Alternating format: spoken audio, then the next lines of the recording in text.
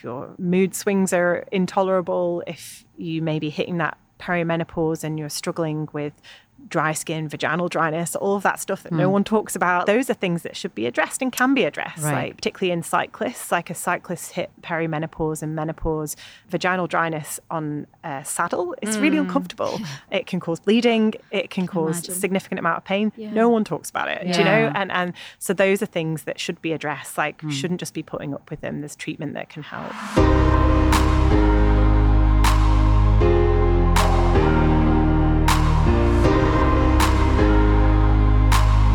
This is The Metal Set.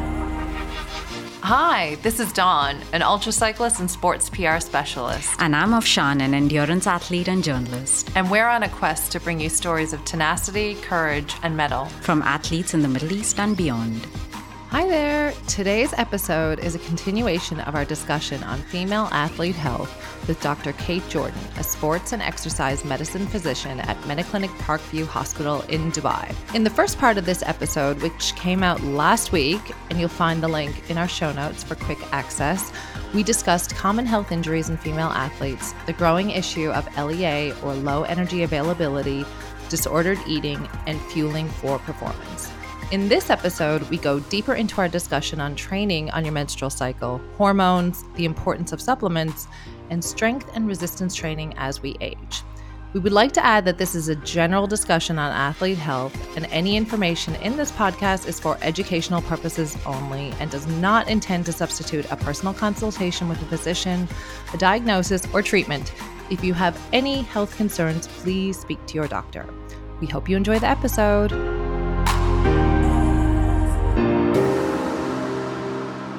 So now we already touched upon this earlier. 50% of the population have a menstrual cycle, have periods. Yeah. And it's really poorly, understood. Even I will admit myself included, same. It was never taught in school. You just kind of understand, this happens once a month. That's it. And I guess hormones really play a lot into an athlete's performance and how you're feeling and how you perform. So what is the common knowledge around hormones and women training on their menstrual cycle or the cycle itself during their training phases? So what do you see from female athletes in terms of knowledge? It's a good question. So as I kind of touched on before, the overall summary is we don't really know for sure. That's the answer, and more research is needed. What we do know is that there are kind of two distinct phases to your cycle. There's the phase where your body is getting ready for a potential pregnancy, where your hormones are high, where you're having these fluctuations, where you have a spike in estrogen and LH to enable your ovaries to release an egg. Then you have a spike in progesterone, which prepares your uterus for accepting that egg. And then there's the phase where the body says, okay, it's not happening this month. Yeah. Let's reset. Yeah. And we know that in that second part of your menstrual cycle, our bodies behave a lot more like men, like that kind of low hormone side of things. Mm-hmm. And we know that in the first half of the cycle, we women are really different. And that, as I mentioned before, like the laxity in our tissues, we know that happens around ovulation. We don't really know why. We know that people may struggle with bloating, water retention, that kind of thing. But in terms of when should you lift, when should you do your endurance session, no one can answer that question really at this stage. What we can talk about is how you get the most out of your body, how you manage your symptoms, and if they're not manageable, how is best to do that. So, for example, we used to put everybody on the pill if their periods were a problem. Now that is an option still, but the types of pills that we use are really different in athletes. And we try to use pills that are newer formulations that don't suppress some other hormones. The way the combined pill work is it suppresses your hypothalamic axis, just like low energy availability does. And so it can be detrimental to bone health. It's weird, right? Because again, when I first started in sport, the pill was a treatment for people with no periods. The doctor would put them on the pill. That is still done by some doctors, but we shouldn't do that. Yeah. The evidence is that women who have RED-S or low energy availability and no periods should have HRT. It's that kind of estrogen which is beneficial, not the pill. The pill creates a false sense of security for that, because you just have your withdrawal bleeds every month and everyone thinks, oh, great, your periods have come back. Well, they haven't. It's fake. No, it's just a withdrawal from the pill. So that's where our knowledge is how to manage. That knowledge has improved significantly. being absolutely clear on when you should do what in your cycle, no one can tell you that with clarity, unfortunately. Wow. Someday we will be able to, but just not yet. Just on that, just going back to the point though, some people having their PBs or, performing their best when they're on their period. Yeah. Can you talk us a little through that? Yeah. And why that is? Yeah, good question. Well, again, no one really knows. I mean, for it's me, a mystery. I ran my best 10K, but I think I was trying to run and find a washroom. Well, that's motivation. Logistical motivation. But I was really surprised that I did that. But I think, I guess on the simple terms, the theory behind that, if we're looking, again, if we go back to caveman days, or what is your body trying to achieve in the first half of your cycle? Well, it's using its energy to get the egg ready to release the egg, to thicken up your uterus, to get ready for pregnancy. And so as females, that evolutionary wise, that is what we were designed to do. I hate to narrow it down to that, but that is what we were meant to do.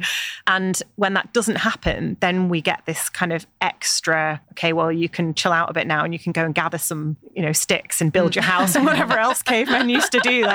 And so if you look at it from that perspective, you can understand why in that second half of the cycle, your performance may be better because your body isn't wasting its time on getting ready for pregnancy.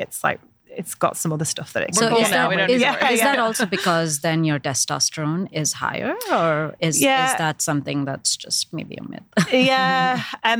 The testosterone, again, more research needed into testosterone. I think it's more to do with our female hormones in that second half of the cycle, because we know testosterone levels as a woman are lower than men. They don't have massive peaks and troughs throughout the cycle. So I think maybe a small part of the factor, but it's not a huge, well, not as far as we know. Yeah. So, but when you're training, throughout your cycle, basically, are there things that women should keep an eye out for as far as their hormones are concerned? Something that could be, again, a red flag and something that they should then address and go see a doctor? Good question. Anything that impacts how they feel, right? I guess it's different for everyone. So I have looked after athletes and patients who have super heavy periods and crippling pain, and that's normal for them. I have this discussion daily, right, with female athletes, and I always find it funny. Ask, are your periods heavy or light or in between? I mean, how do you know what other women's periods are like? Nobody knows. So I always ask that question alongside the caveat of what size tampons do you use? Do you use a pad and a tampon? How often do you change your tampon? Because that's the only way you can quantify it, really. Because let's be honest, no one knows what everyone else's periods are like. How would you? And so I think people's normals are really different. So in terms of red flags, red flags for me would be having bleeding in between your periods. It's not normal. A little ovulation bleed around ovulation day, so around about day 14, that can be normal. And if it only, I would still see a doctor for assessment of that. But if that's the only thing that's happening, then okay. But bleeding in between your periods, bleeding after intercourse, super irregular cycle that's new, or loss of your cycle, those are all things that need looking at. And they all have different causes. So bleeding in between your periods, bleeding after intercourse, we're not looking at sports-related stuff there. We're looking at pathology that might be other gynae things.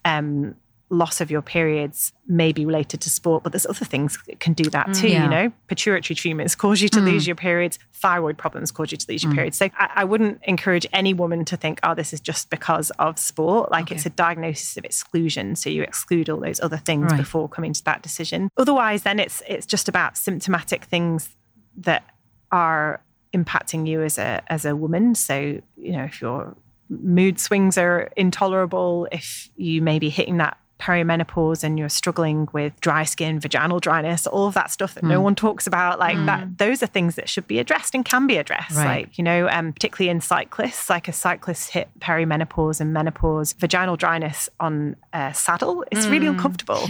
It can cause bleeding. It can cause a significant amount of pain. No one talks about it, And so those are things that should be addressed. Shouldn't just be putting up with them. There's treatment that can help. Yeah. I mean, we'll talk about menopause and perimenopause in a minute. Just in terms of looking at your cycle, and I know everyone's different, is there certain kind of, should that impact away a woman's training, or should she consider certain elements or eating or fueling? Yeah. That's another we don't really know. For sleeping, additional sleep. Because I'm now, maybe I'll get a bit more sleep in the first half of my cycle. Yeah. I mean, I'm forced to. I'm so tired that I have to sleep more. And I think that's it. You've got to do what feels right for you. And so what I would encourage women to do is to be familiar with their cycle. So if you have a non-hormonal cycle particularly, so if you have a natural cycle, you're not on hormonal contraception, just get familiar with what that is, track it. There's a good app, Fitter Woman it's called. I don't know if you've heard of it. I think I have it. FITR Woman. It's a really good app where you can track your cycle and it gives you that kind of information of, okay, we're in your high hormone phase, you're in your low hormone phase, and this is maybe how you might feel. But for me, it's just more about becoming familiar with how you feel and picking that apart. Because I think, we've all had periods for most, if not all of our adult lives, and if you ask a woman, does this happen at this particular point? Most often the answer is, I don't know, And so I think it's really important as a sports person, you look at every other aspect of your life.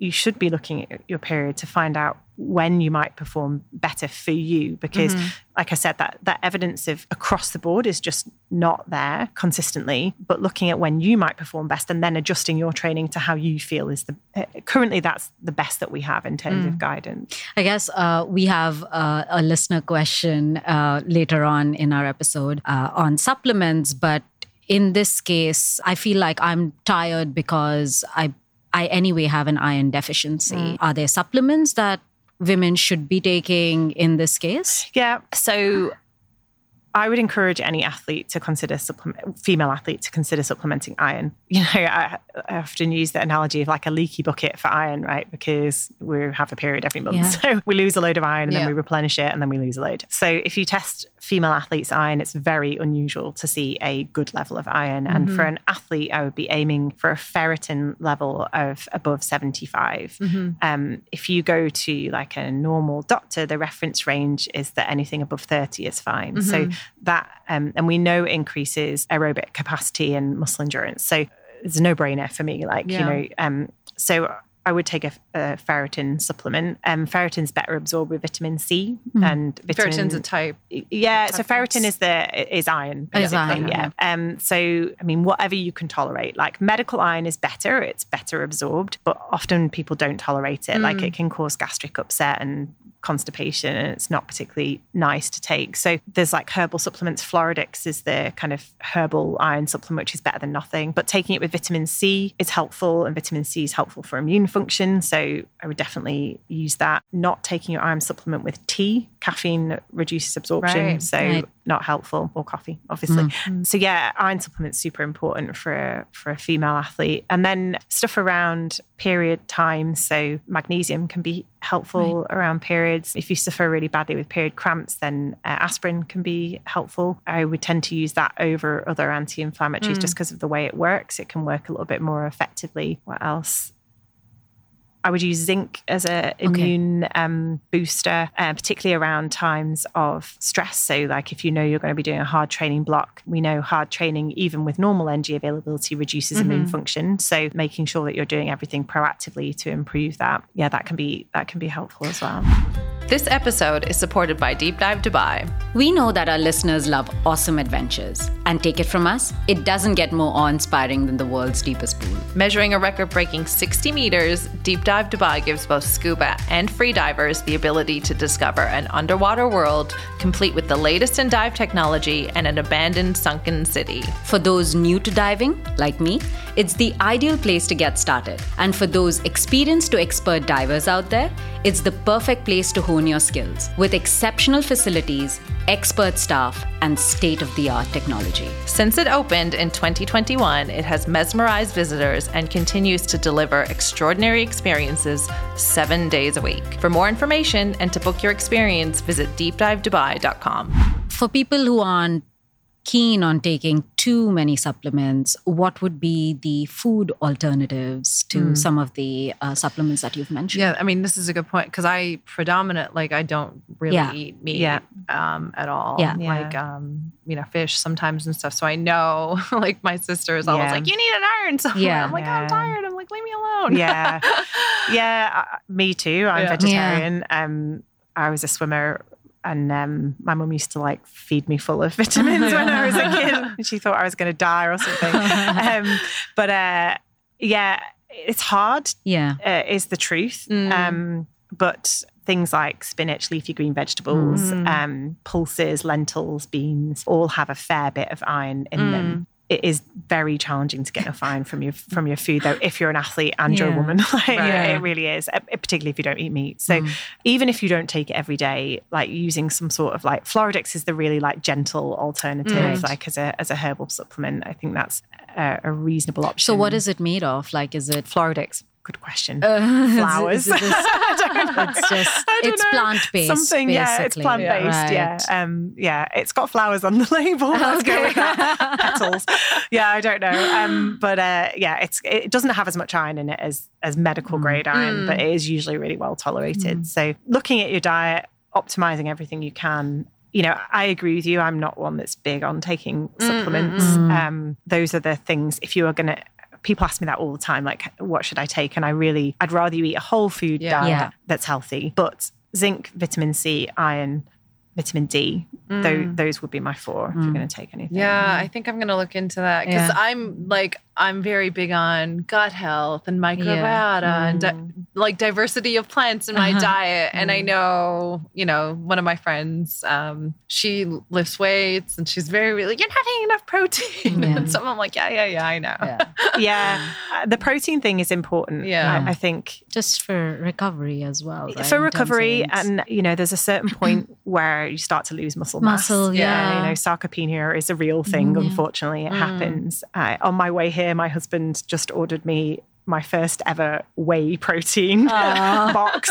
After, I think I was 40 last year, and I think I really see a difference in bone density and muscle mass, and so there is some evidence that using that kind of protein, particularly whey and casein, there is some evidence that can help with muscle building. Now, if you're in your prime in your 20s and 30s, forget about it. I sometimes wish my folks had the same knowledge, because I can see them like they're 70, they're above 70, and I can see how they've like shrunk and their muscle mass is just like vanished, and it's vanishing every day, right? There's a percent that they lose every day, and it's so upsetting to see. And obviously I do as much as I can now so that I'm not in that situation when I'm 70, because I want to be healthy and I want to be running and I want to be cycling and I want to be doing everything at that age. I mean, I guess that lends itself though to weight-bearing exercises, right? Because we met at CrossFit and I used to do a lot of CrossFit and weightlifting, and now I do a lot of cycling. And I've just noticed I think naturally I'm quite muscular. Like when I do body analysis, those body analysis machines, I haven't really lost much muscle mass and probably gained some in my legs, but definitely noticed my booty is smaller. I need to stop cycling and start doing some squats. But I think as you get older, what would you say to people who are only doing cardiovascular endurance sports? How important is weight-bearing exercises as well? Yeah, it's a good question. It's really important is the short answer. You need to be doing more power-based activity. So that doesn't have to be lifting weights. That's not for everybody. But it could be resistance training. Yeah, resistance training or plyometrics, jumping, hopping, skipping, anything where you're putting weight through your bones. But also because of that sarcopenia, which is a normal part of being a human and aging, you have to stimulate your muscle more. And so just doing endurance training is not enough to do that. You have to add some sort of resistance training in. There's some really good evidence that bone density is a real problem in cyclists for exactly the reason you said. You sit on a bike all the time. I feel really good about going to the gym this morning. Yeah, well, totally. But it's all about balance, isn't it? And I think the reality is that our bodies are not designed to do one sport. We're designed to move in lots of different ways. And we're living much longer than we were probably designed to. And we just have to alter what we're doing and adjust how we live. And I think our generation we just know so much more, right, than our parents. And you're right, you see elderly people now with really poor muscle mass. So frail. And, there was, I don't know if you read about the study, it's probably about 6 months ago now, that said that if you could stand on one leg, I forget how long it was now for, that was your predictor for death in the next 10 years or something. Did you immediately do that then? Clearly. Everyone did, right? But I think you can see the logic behind that. It's about muscle mass. It's about sarcopenia. One of my good friends from uni is a care of the elderly consultant, and she did all her research on sarcopenia and the effect that has. And it's a marker for the rest of your body health. That's all, So if we can reduce the effects of muscle loss as we age, then the rest of us will be better too, for sure. Thank you so much. I really appreciate this conversation with you because we've learned a lot, and absolutely our listeners are going to take away a lot from this as well. So thank you for coming on the show. Really appreciate it. No problem. My pleasure. Thank you so much for listening today. We hope you enjoyed this episode. And if you did, we ask that you please share it with family, teammates, friends, and even frenemies, or share via social media. Please also leave us a review wherever you're listening to this podcast. 5 stars only. And visit us on themetalset.com for more stories and resources. Thanks again for listening. Your support means the world to us. This is The Metal Set.